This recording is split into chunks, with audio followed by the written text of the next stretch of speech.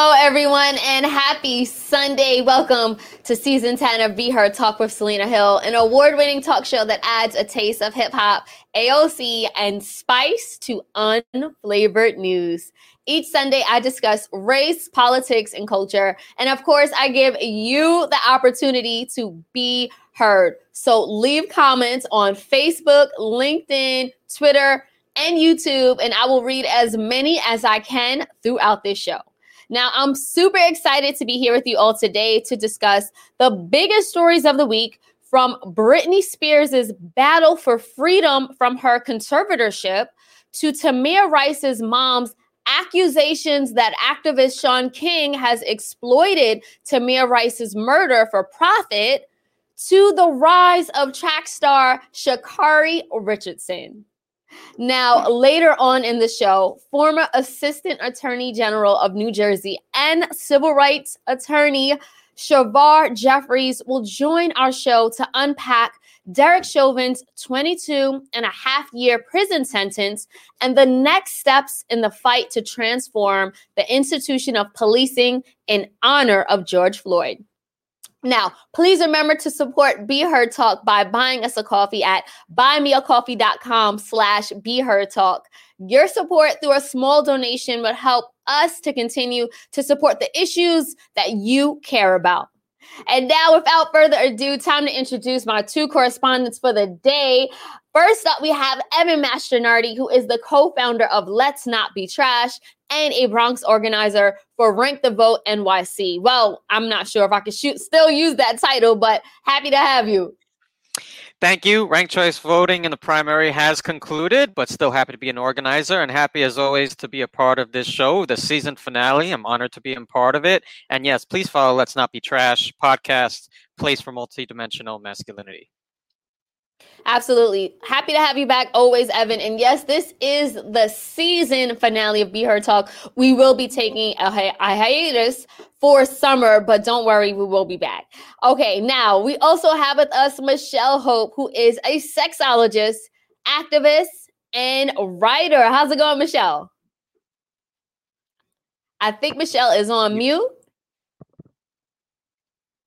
I tell you, you know what? I do that all the time. But hey, thank you so much for having me. I'm super excited to be here on the season ending of your show, and let's get into it.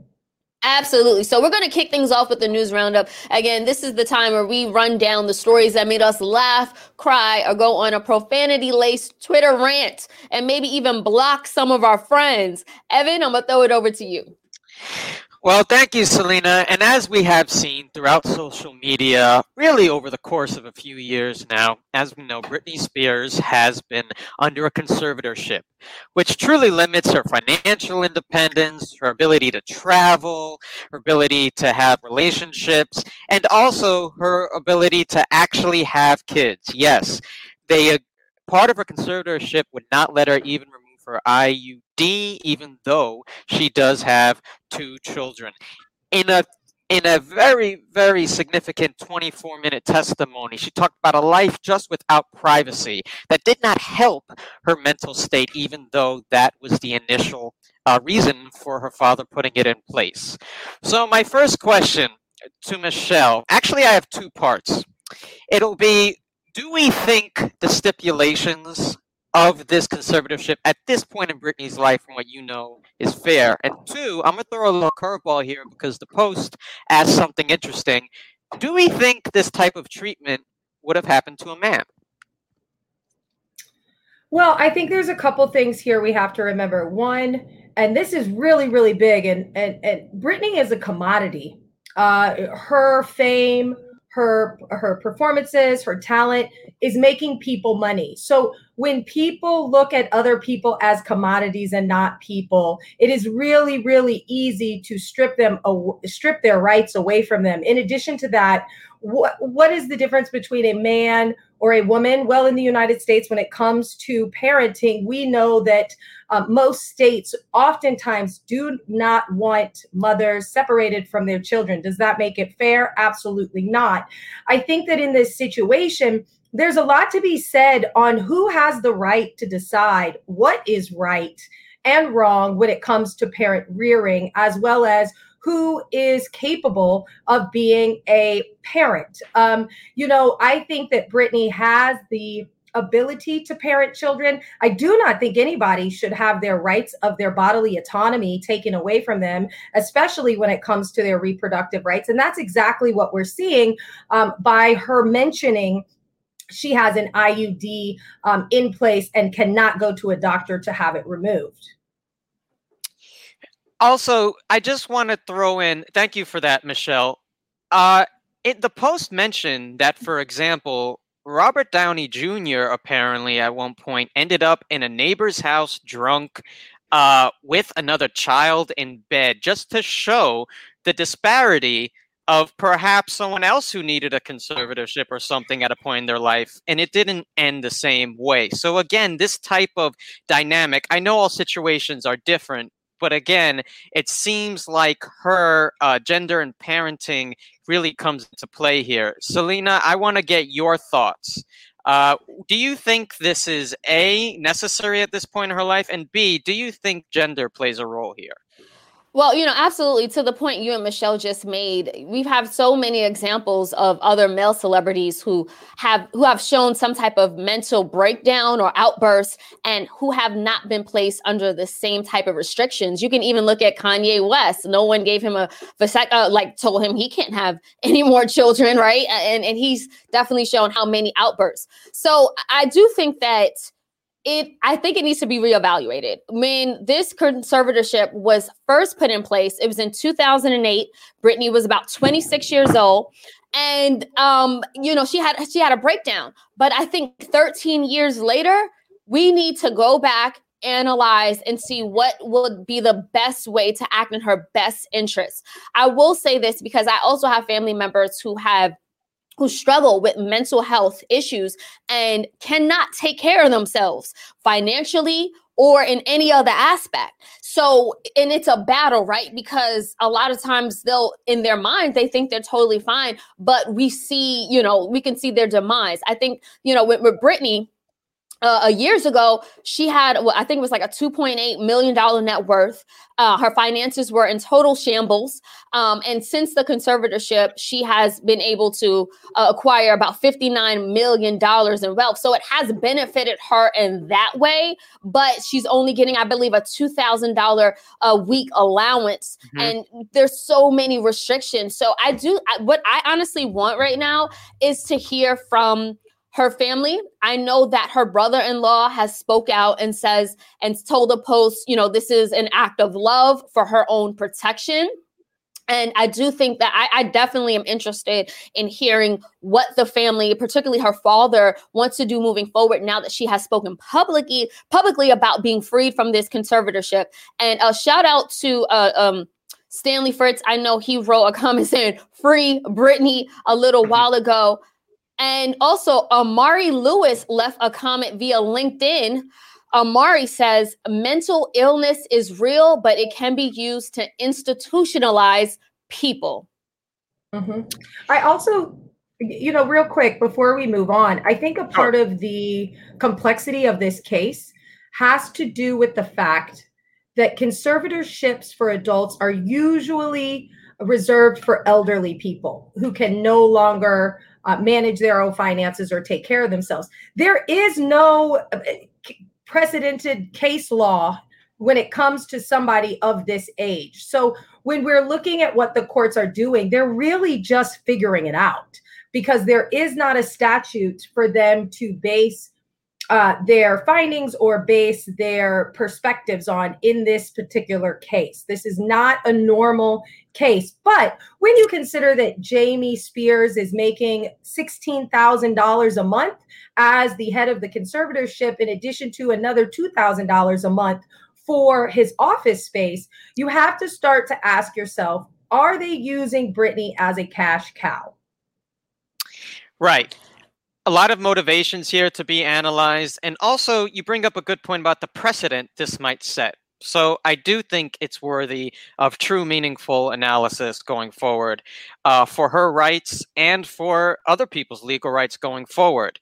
Now to shift to other types of behavior here, Chris Brown is in the news once again for punching a woman in LA, reportedly. And he has had just a long line of violence throughout his life. We know, of course, about the incident with Rihanna in 2009. His former partner, Karrueche, put a restraining order against him. There was a manager attack. I think he broke a window at one point in Good Morning America. This has followed him throughout his life. At this point, we have some important questions to ask, even not just about the behavior, but about the coverage. So, supporting Chris Brown perpetuates abuse. Let's first delve into that. How does the support for him, because many still support him, I'm not going to talk about the canceling part, because I think we focus too much on canceling the individual and not enough supporting the behavior. So how does supporting him through his behavior, almost unequivocally, how does that perpetuate abuse? I'm going to start with Michelle. Well, I think first and foremost, the support of his artistry is one thing, but recognizing that he has not gotten the type of rehabilitation and mental health support that he has needed throughout his career. And again, I could tie this back to Britney. He is a commodity. There are a lot of people who are making money off turning a blind eye to this bad behavior. 15 years from now, we may look back and claim Chris Brown is just as problematic as a person like and abusive as a person like R. Kelly. But again, I will go back to the fact that these are people who have had traumatic experiences and have never healed from those traumatic experiences, therefore are acting out in ways that they know how. It has been reported Chris Brown came from abusive homes. We recognize in spaces of reproductive justice and social services that people who are exposed to abuse, if they do not get the help that they need to process that abuse and heal from it, tend to have a higher propensity to become abusers themselves. Now, I am not here because I am not a psychologist. I am not here to delve into the ins and outs and intricacies of what Chris Brown is dealing with. But I think that what we're doing, whether you support his music or not, because he's got great songs, can you separate the artist from their shortcomings? My hope is that someone will get him anger management, will get him into some type of ongoing mental health therapy that can help him really, really heal. We do not have enough of that in the Black community, and it doesn't matter how much money you have, and this is a great example of still not being able to have access to adequate care. Yes, and as the phrase goes, hurt people hurt people. Hurt people. And yes. Selena, I want to go to you before getting to the next part of this question. What do you think we should do? Do you think we should stop listening to his music, delete it from our iPhones? What do you think is the proper response to this? That's a personal call for me. And I fully support all of my friends, whether they identify as feminists or not, who say, Chris Brown is canceled in my book. And I hear that and I understand that. However, I think the issue here, rather than just canceling or even like thinking about should he be canceled or not, is why is this so normalized, right? Chris Brown has so many young female fans who continue to support him and defend him. And the reason why is because of patriarchy. A lot of us have normalized this type of aggression and abuse to say like, okay, well, he's a really good artist. He makes great songs. And in order to be in proximity to someone of that magnitude, it's okay to take a hit here or there, whether that's literal or figurative. So I do think that we need to re-educate folks on what is normal and what is acceptable or not. Good point, Selena. This type of behavior has been too normalized. And that's why it's really important to talk about the behavior and not just the individual. And I'm glad we're having that discussion. Now I want to move to the coverage. Right now, we are covering it. How do you think we should cover this going forward? Because it's a tricky thing, and we've talked about this. It's like you want to cover it because these issues are important. As you said, this behavior is normalized. But on the other hand, covering it can give it more attention, can perpetuate it, can keep him relevant, maybe with the behavior, without the behavior, but it certainly keeps him relevant. How do you think we should, as parts of the media, how do you think we should continue to cover behavior from Chris Brown or other abusers? I'm going to start with you, Selena, then go to Michelle. It's a catch-22 because Chris Brown is getting all the coverage he can get because every time he drops an album, his last album went #1. So he gets a lot of coverage for his song and his artistry. So to turn a blind eye and to not cover the domestic abuse allegations and just that track record of violence that he has garnered over the last few years would be a disservice to the public. So yes, we need to cover it. We need to talk about it, but we need to understand who we're putting in place to talk about it. We need more advocates like Michelle, who's here, who's a sexologist who works in domestic abuse in that space, and folks like you, Evan, who also talks about toxic masculinity all the time. So if the media is going to talk about it, make sure that you are talking about it and covering it from a position of education and not just feeding into the chaos and the frantic and people just defending him. Definitely. And thank you for that, Selena. Michelle, what do you think? Well, I think there's a couple things here. If we continue to put stories like Chris Brown's headlines in the media, we continue to provide opportunities for us to talk more deeply about what intimate partner violence is, how it can be prevented, and what type of steps we need to take to create a real change. Because I think when it comes to intimate partner violence, oftentimes people like to ask the questions, well, what did she do? The blame becomes, and the onus of responsibility becomes that of the victim versus us really looking at what creates the predatory behavior.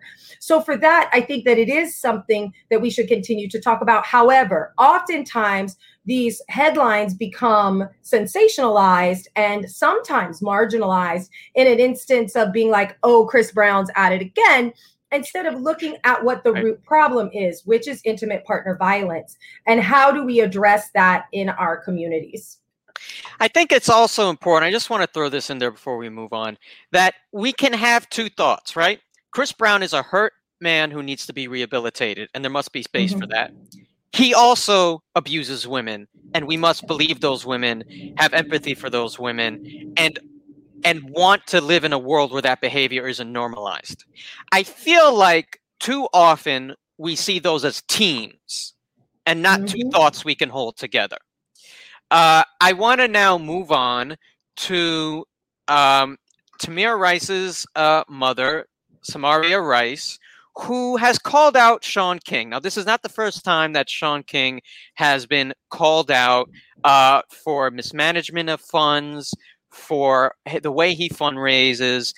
But she specifically called him out for fundraising off son's death, for also publicizing the conversations that they had, and for saying something that other mothers of victims of violence, police violence, have said, which is essentially that these leaders get to the forefront and not the survivors, the family members of these tragedies. And for those who don't remember, Tamir Rice was a child who was shot by police for just holding a toy gun.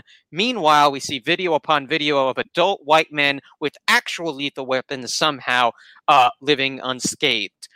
I want to get back to this, and I want to get to it a little beyond Shaun King. I want to go directly to the purpose of leaders and activists, because many times leaders and activists within civil rights and within this movement, their role is to be at the forefront. How can a leader and activist be at the forefront, speak with these families, but not become what Samaria Rice is saying, not take the spotlight, not take, all the attention? What is the balance here that we think leaders should take? And is the criticism against Shaun King proper, or is it misplaced? I'll start with, go ahead, Michelle. Well, here's the thing. I think that as somebody who has been on the front lines of marching and has organized with people, it is our duty as individuals who maybe people think we are influencers, or we have some type of influence and some type of platform. It is not our voice. It is not our place to use our voices to speak for others. Rather, it is our place to utilize the platforms that we have to elevate the voices of those who have been victimized.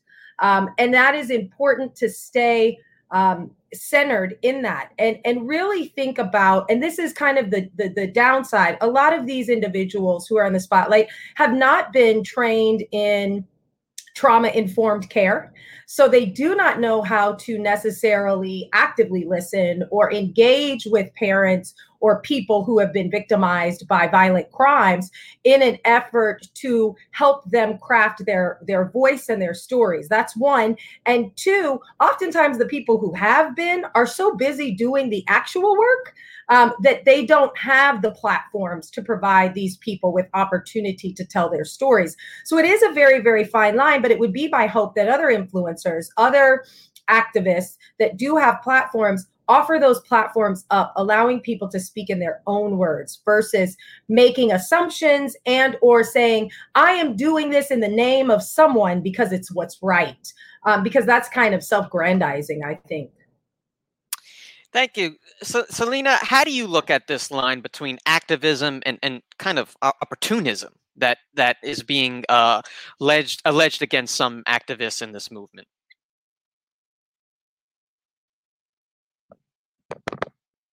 Sorry about that. I do think there are a lot of clout chasers in the activism space, as well as every industry. People are opportunistic, and they're going to try to take advantage and capitalize. But I feel like when it comes to Tamir Rice's mother's case and Shaun King, I know that Tamir Rice's mom has called out a number of activists, high profile at that, Shaun King, Tamika Mallory, etc. They had some type of conversation. I'm not sure if Shaun King spoke to her before he publicized it. And if he didn't, I agree with her in that criticism, because that's something that you don't do unless they know this is on the record. Shaun King is also a journalist and a reporter. So, and it's just ethical to let folks know this is on the record. This will be used.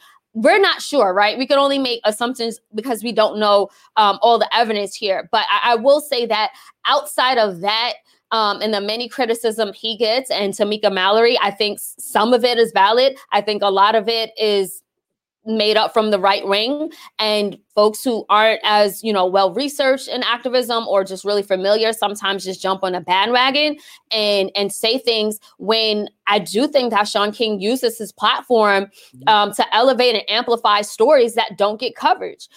He's one of the first people to post when it comes to violent acts against Black and brown communities. And he runs two organizations that are doing legitimate work in making sure that there are fair elections that are electing folks that represents the needs of Black and brown communities. So, if we're going to critique him and talk about him, then I think we need to, look at it from a full circle.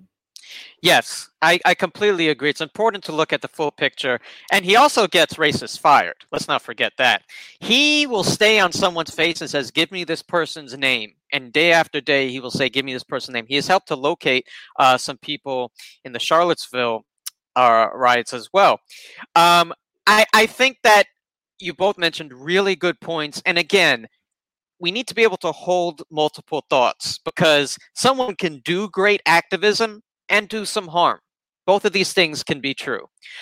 I want to move on now to local news. We just had an election, a municipal local election. I was a part of doing some of the ranked choice voting education. Of course, what's most in the news is the mayoral election. Currently, Eric Adams is in the lead. Now, Eric Adams was a captain in the NYPD. He has pledged police reform while also touting his credentials. Now, there's two things here. One is kind of a procedural thing, and one I will ask specifically about his candidacy. Procedurally, this is a new type of dynamic for politicians where they can't really declare too much victory yet, because there's over 120,000 votes that have not been opened because of BOE laws. And those votes can be applied to ranked choice voting, which I know we don't have much time. I'll just quickly say can influence other candidates who are behind in the race by giving second place votes that become now somebody's vote and can actually overtake someone in first if there's enough of them. So does everyone here think that Eric Adams first is the next mayor of New York? Or do we think that we need to wait and see for longer for this process to play out? I'm opening this to the floor first. I think that the results from what I've seen is that he does have a lot of leeway and he is head in the race. However, obviously every vote needs to be counted as it should before an official declaration of the winner is declared. However, I will say one thing I found really, really interesting about how this election played out. Eric Adams, who have you mentioned, he ran on a platform of public safety. He's been criticized by progressives like AOC for wanting to increase police presence in the streets. He actually dominated areas by working in middle-class Black and Latino voters in places like Central Brooklyn, Southeast Queens, and the Bronx. Whereas Maya Wiley, who I voted for, the progressive in this election, she assembled large pockets in gentrified Brooklyn, Manhattan's East Village, Central Harlem, and Northeastern Queens, right? And then lastly, we had Catherine Garcia. She was the former sanitation commissioner who talked about her credentials as a crisis manager.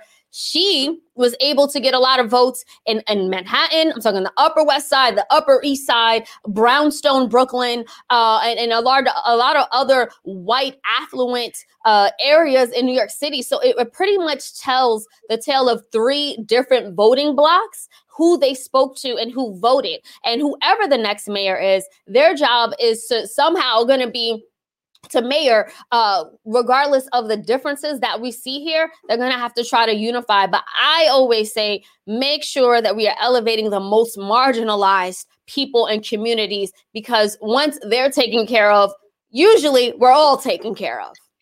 Thank you for that. And by the way, Eric Adams, I should say, has a 10-point lead just about over Maya Wiley. And the next round of ranked choice voting results should be given at the end of this month.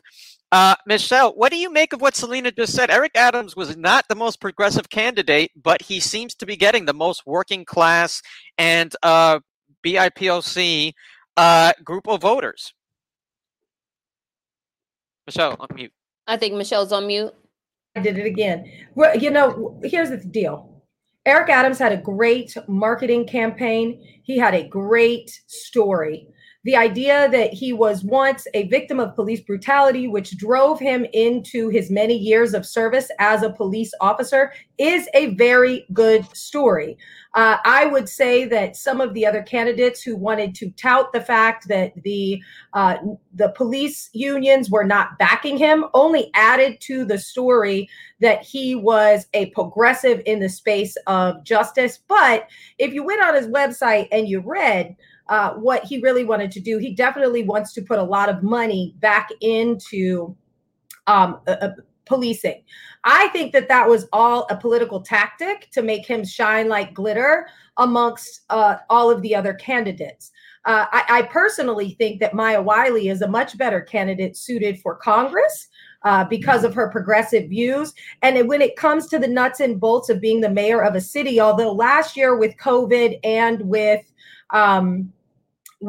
the racial uprising, we saw a lot of New York City's mayor on the TV screen. We don't usually see that. I think sometimes we have to consider what does it mean to be a mayor? You are a head of the municipality of the city. So I need my trash taken out. I need my roads fixed. I need my schools going well. And I need somebody that can do all of those things. I think there was a lot of pomp and stance in this year's mayoral election because of the climate of our society, especially here in New York City. We will see what happens. I am a little bit concerned because I think that Eric Adams is much more conservative than what we have been led to believe, but only time will tell.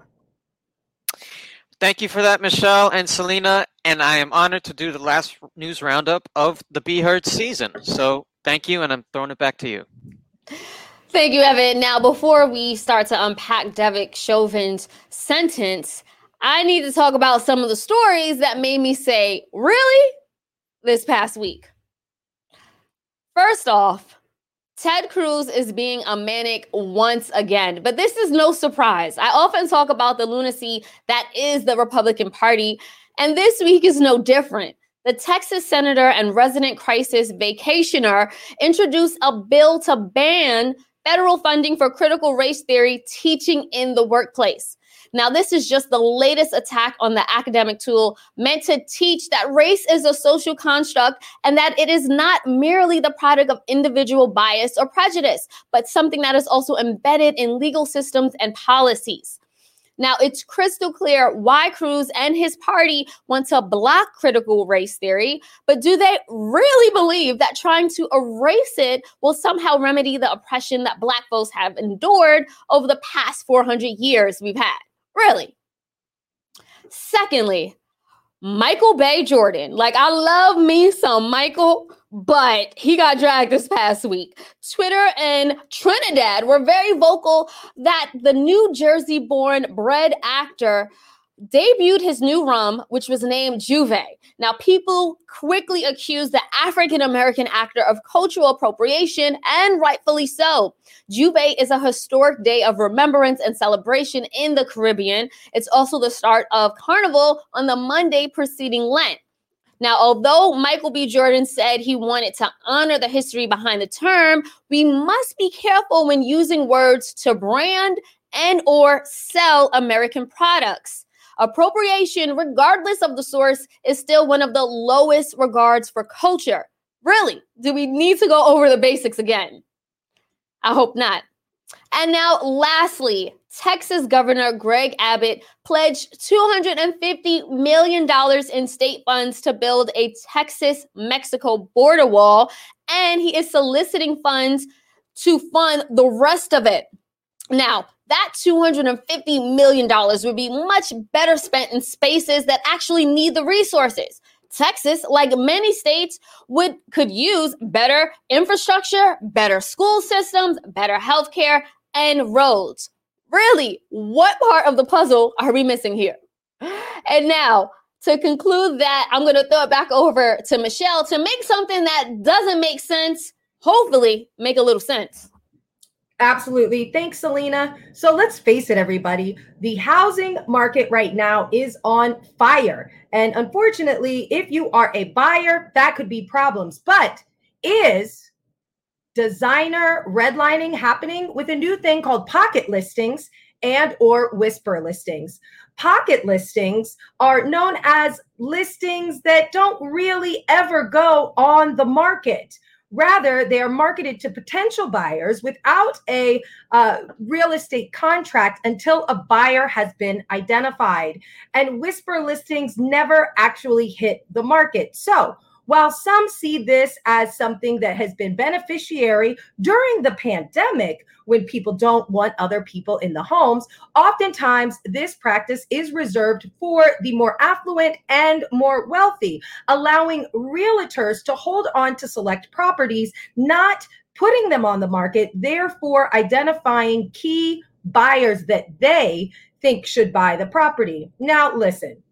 We understand that buying a home is really important because property taxes is what pays for schools. So everybody looks for homes in neighborhoods that have great schools, and that is directly attached to the prices of the home selling. Well, at this time, we know in the last month, the housing market housing sales have fallen about 5.9% lower than listed from April to May.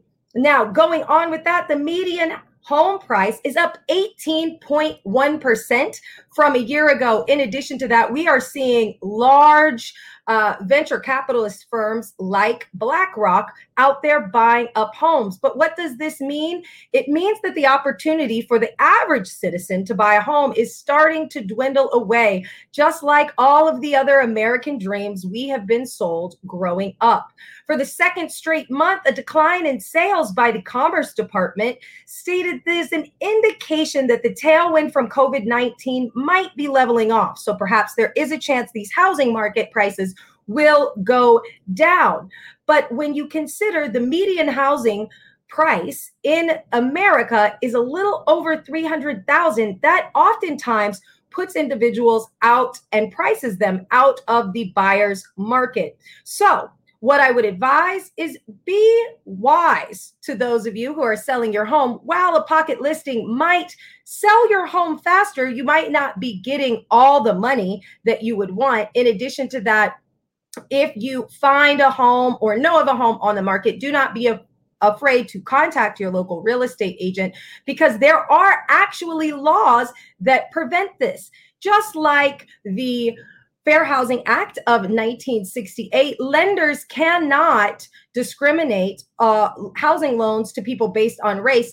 Neither should real estate agents be able to hold on to homes, throwing off the national index of homes available to sell to a certain type of client.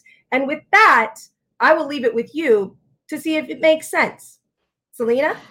Thank you so much, Michelle, for making that make sense. Definitely appreciate the breakdown there. Now, without further ado, it's time to address the headlining story of today's show, which again is Derek Chauvin's Judgment Day. How long is the sentence for justice?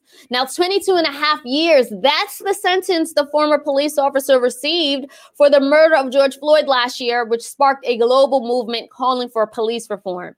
At 45 years old, Chauvin would be 67 if he was to serve out his full sentence. However, it's likely he'll serve 15 years behind bars before he's released. The maximum sentence under Minnesota law was 40 years in prison, but the prosecution team requested 30 years for Chauvin. Chauvin's defense attorney, however, asked for probation and time served, arguing that Derek Chauvin has a lack of criminal history and is a product of, I quote, a broken system. Now, during the hearing, Chauvin made a brief statement expressing condolences to the family of George Floyd, but then he made this eerie remark where he said, like, oh, there's more to come. I don't even know what he meant by that. Let's play the clip. Mr. Chauvin, this is your opportunity if you wish to give any input to the court, and so I turn it over to you and your attorney. Thank you, Your Honor. At this time, due to some additional legal matters at hand, I'm not able to give a full formal statement at this time. But very briefly, though, I do want to give my condolences to the Floyd family. There's going to be some other information in the future that would be of interest, and I hope things will give you some peace of mind. Thank you. Right. And then his mother, she came on and made a statement on behalf of the family where she said her son is, I quote, a quiet, thoughtful, honorable, and selfless man, right? Such a sweet son to kill somebody on camera. Let's play the clip. I am the mother of Derek Chauvin. I am here to speak on behalf of my entire family. On November 25th, 2020, not only did Derek's life change forever, but so did mine and my family's. Derek devoted 19 years of his life to the Minneapolis Police Department. It has been difficult for me to hear and read what the media, public, and prosecution team believe Derek to be an aggressive, heartless, and uncaring person. I can tell you that is far from the truth. My son's identity has also been reduced to that as a racist. I want this court to know that none of these things are true, and that my son is a good man. Nonetheless, District Judge Peter A. Cahill handed him a 2.5-year prison sentence, making Chauvin only the second police officer in Minnesota history to be jailed for an on-duty murder, and just one of 8 officers nationwide convicted of murdering someone on duty since 2005, while with sentences ranging from 6 years to life. So I see you guys going off in the comment section. Rodelia Wright said via LinkedIn, narcissism at its best. Yeah, to be totally disconnected to the tragedy that not only the George Floyd family is feeling, but the world is definitely narcissistic. And then Michael R. Hasler says, not enough justice, meaning 22.5 years is not enough. Now, without further ado, I want to invite Shavar Jeffries into the conversation. Again, Shavar Jeffries was the Assistant Attorney General for the state of New Jersey. He is also a civil rights attorney, and this is his second appearance on the show. So thanks so much for hanging out with us, Shavar. Good to see you. Thanks for having me. Absolutely. Shavar, was 22.5 years an appropriate sentence for Derek Chauvin? I don't think so. I think he should have at least received the 30 years that the prosecution called for. I think somewhere in that 30 to 40 range would have been more appropriate. I didn't expect that to happen, just given the experience around police-involved shootings, particularly police-involved shootings of Black people. Anything near true justice tends to be a quixotic sort of endeavor. So I was hopeful we would get something above 20 years. So in the context of what we've seen in this country when it comes to these types of killings, that was a type of partial justice. But of course, we want full justice. We don't want to continue to be in this partial justice space, because without full justice, really don't have justice. So it could have been much worse. I believe it should have been 30 years or more. That would have been more justice and something closer to justice in my judgment, particularly when you take into consideration what you put on the table, Selena, that in Minnesota, after serving 2/3 of a sentence, an individual is eligible for parole. And so after 15 years, Chauvin can be back on the streets. I think that's very problematic. We should have had a sentence above 30 years in my judgment. Absolutely. So if we remember Amber Geyer, she was the police officer who shot Boehm Jean in his own home while he was eating ice cream. She was sentenced to just 10 years in prison. And then you had that Chicago police officer who shot 16-year-old Laquan McDonald while he was walking away. He was sentenced to 7 years behind bars. So if we look at it from that perspective, Derek Chauvin's case his prison sentence is double or triple what we've seen in recent years when it comes to police killing unarmed or innocent Black folks. Yeah, I mean, in the context of the ways in which there's been almost little to no accountability for these type of killings of Black people who are unarmed and involved in nonviolent circumstances, this is at the very high end. To be frank, in most of these cases, the officer isn't even charged in the first place before you can talk about a conviction and a sentence. And so in that context, the fact that Chauvin was immediately terminated, immediately charged, convicted, and again, convicted of second-degree murder. In many of these cases, if there's any conviction, and there's rarely a conviction to be clear, it tends to be a manslaughter type offense. So for him to be convicted of second-degree murder and then to receive a sentence over 20 years, in the context of what we generally have seen, this is very much on the high end. Still not justice in my judgment. We want to keep track of that so that we don't become accepting of something less than justice. But in that broader historical context, there's no question that this is on the high end of the consequences we've seen in these type of cases. Absolutely. Evan and Michelle, I definitely want to get your voices in here as well. Evan, what was your reaction to the sentencing? Were you surprised or not? As mentioned, I was surprised just simply based on the lack of accountability that police have been given. They've been almost able to operate with impunity, as Shavar mentioned. Like, it is rare to even get an indictment. Remember, Officer Pantaleo didn't even get any prison time for the murder of Eric Garner, which was also suffocating a man under duress for a long period of time. So this almost looks arbitrary, and that's my concern. It's like, sure, Derek Chauvin could have gotten this, but that could have been just one judge in one system. This all seemed arbitrary because the value of Black life, especially in police shootings, just simply is not there. So that's my concern. And I am much more interested right now to see, what do the other officers get who just watched while this happened? Because I think that will be especially a deterrent if they at least get some prison time. So Michael R. Hansler left a comment via LinkedIn. Michael says, Black American life has always been treated as less than.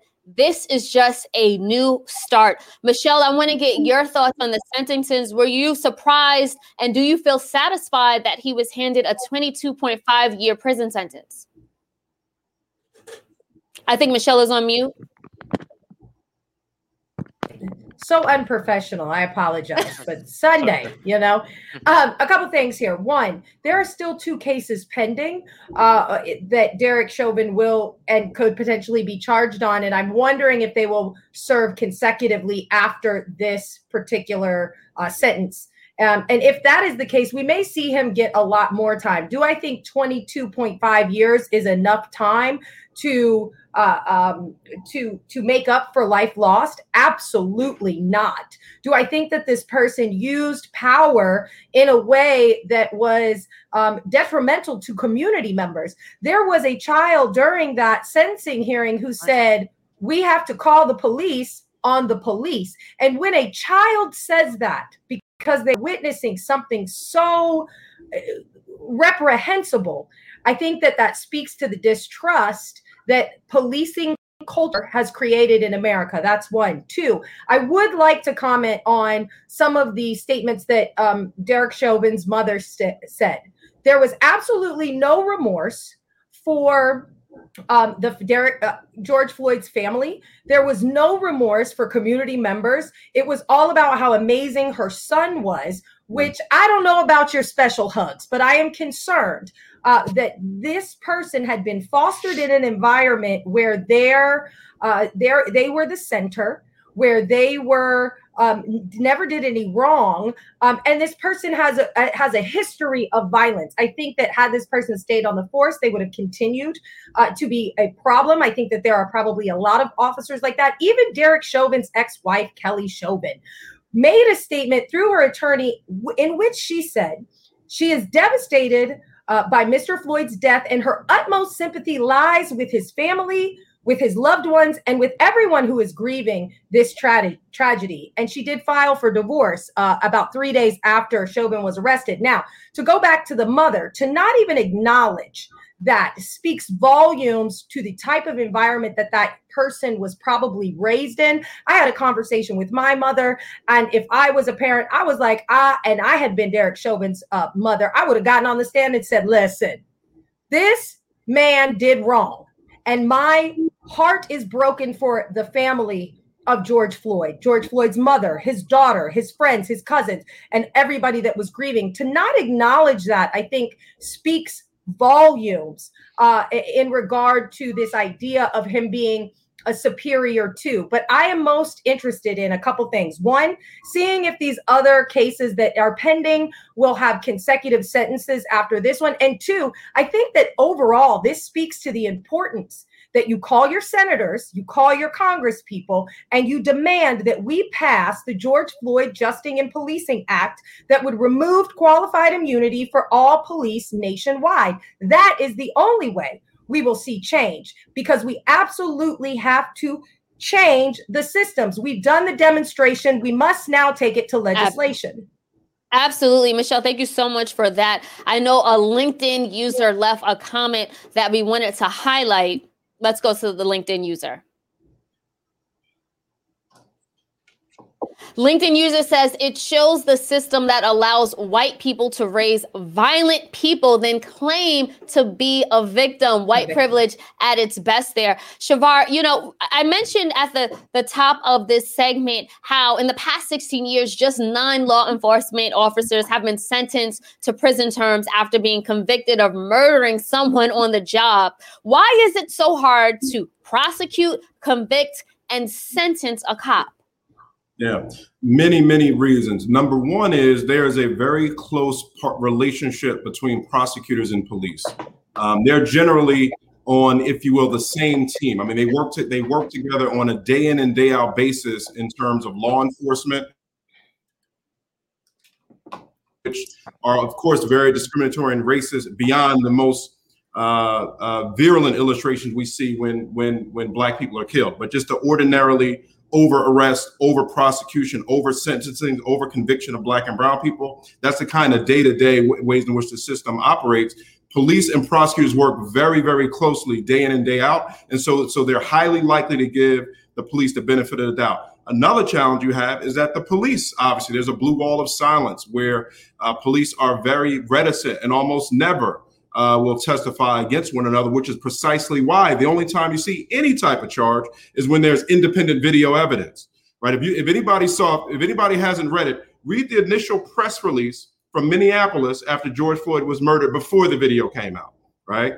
And at that point, there wasn't any desire to investigate into what had happened because they were just taking the reports from the police officers. When the video showed what really happened, we saw a very different type of response. So the challenges are related to the very close, if not incestual relationship between police and prosecutors, which is exacerbated by what's called the blue wall of silence, where police are very reticent to testify to one another. So if there isn't a video, because independent witnesses will not have credibility with most prosecutors in response to the testimony of a police officer. So unless there isn't hard video evidence, and thank goodness we have body cameras now, you will not see these sort of prosecutions. Evan, I want to get your thoughts back into the conversation. Ultimately, do you think justice has been served for George Floyd? I know you mentioned there are other 3 people who were compliant and held accountable for his death. Is justice being served? I mean, there's 2 realms here. I think it's important, whatever helps the Floyd family feel some semblance of healing and justice, I support. So if they felt something from this, I'm not going to downgrade that because their healing is paramount right now. In the macro sense of any Black and brown person and their interactions with the police, I don't think arbitrary justice is justice. And the reason I said that before is because there's too much of a discrepancy. It happens here. Almost the exact same circumstances can happen, and it won't be the same. As Shavar mentioned, half of this comes down to, more than half, is there a camera? That's what this comes down to. If there's not a camera, then is there anything close to justice? So all these factors, the threshold for Black Lives to Matter in these police accountability proceedings, it shouldn't be based on such a random variable as if there's a camera. So I'm not convinced in the macro sense, but I'm happy at least in the personal sense that someone was held accountable for an unprecedented length of time in comparison to other police sentencings for the murder of this man. Michelle, a few moments ago, you were mentioning some solutions and next steps and moving forward from here. What needs to be done to transform the institution of policing? Well, quite frankly, and I've said this amongst friends, we really need to dismantle and radically reimagine what policing looks like. Across the nation, most officers to go into the academy only need a GED or a high school diploma. I am a firm believer that we need to incentivize continued education for officers. I am a proponent of designing programs in which incentivize police officers to go and get their masters in social work, in mental health counseling, in organizational leadership skills in a way that can help them be more human. And I do think that the very baseline has to be passing the Justice in Police or George Floyd Justice in Policing Act, because once we can remove qualified immunity, there becomes a bigger burden to those officers in which to be held accountable and liable for the mistakes or the accidents that they are responsible for, because they are really large leaders and are here to, well, although they say protect and serve, uphold the law. So I think there just needs to be a lot more accountability, and we really need to dismantle the system and radically redesign it. So Aquarium One left a comment via YouTube. Aquarian says, it was obvious the judge did not want to be the person delivering the sentence to Chauvin. At least 30 years minimum should have been the sentence. As we move forward, Shavar, I want to get your thoughts on where do we go from here to honor the legacy of George Floyd and to make sure that we're not going through the same exact predicament a few months or years from now? I think the key is building upon some of the ideas Michelle has put on the table in terms of radically reimagining policing. We need police to do dramatically less. So recent studies show that about 80% of police and prosecutorial resources are used to enforce misdemeanors. And of course, that's what we even had with George Floyd. We saw, we've seen the whole range of it. We've seen people selling loose cigarettes. We've seen a whole range of kind of nonviolent matters where we don't need police. I think that's the fundamental issue. If we can get police out of that 80% of stuff that they're doing right now, which are nonviolent issues, some involve drugs, where you can send a mental health counselor. It wasn't necessary to send an armed agent of the state to go engage a claim that George Floyd was passing a counterfeit dollar bill, right? So we need to totally reimagine criminal punishment. There's a whole range of rules where we don't need incarceration and imprisonment and armed agents of the state to enforce. I think that's at the foundation. If we have police do dramatically less and for the issue and focus them on violence, on crimes of violence, or where there is an ongoing violent situation, that may be the situation where you need to send somebody with a gun. Almost everything else you can send unarmed agents of the state. There's a series of rules we may not need to criminalize at all. There's some you can make civil, right, where you can get a fine or you can have other civil consequences. I think the foundation of it all, which is connected to our history of racism, is that we have a very punitive criminal punishment system where the kind of default orientation is to have a criminal sanction enforced by an armed agent of the state versus having a much more targeted approach, which is what we see in most countries throughout the world. So if we could move more in that direction, we could focus police on the narrow and discrete set of circumstances that require a person with a gun. The overwhelming majority of these other instances, if we need an agent of the state to respond, we can have unarmed professionals who may have the social work background Michelle talked about. They may have the mental health background that may be necessary in those situations, or maybe even be a substance abuse counselor for those who may have a substance abuse challenge or whatever else the case may be. Absolutely. Well, I want to just say thank you so much, Shavar, for chiming into this discussion and the work that you're doing to make active change. Michelle and Evan as well, thank you so much. I do want to just end this particular segment by saying this. The sentence for me was disappointing, because you take into account all of the Black people who were hung, raped, oppressed, shot, killed, whether by a police officer or a white vigilante.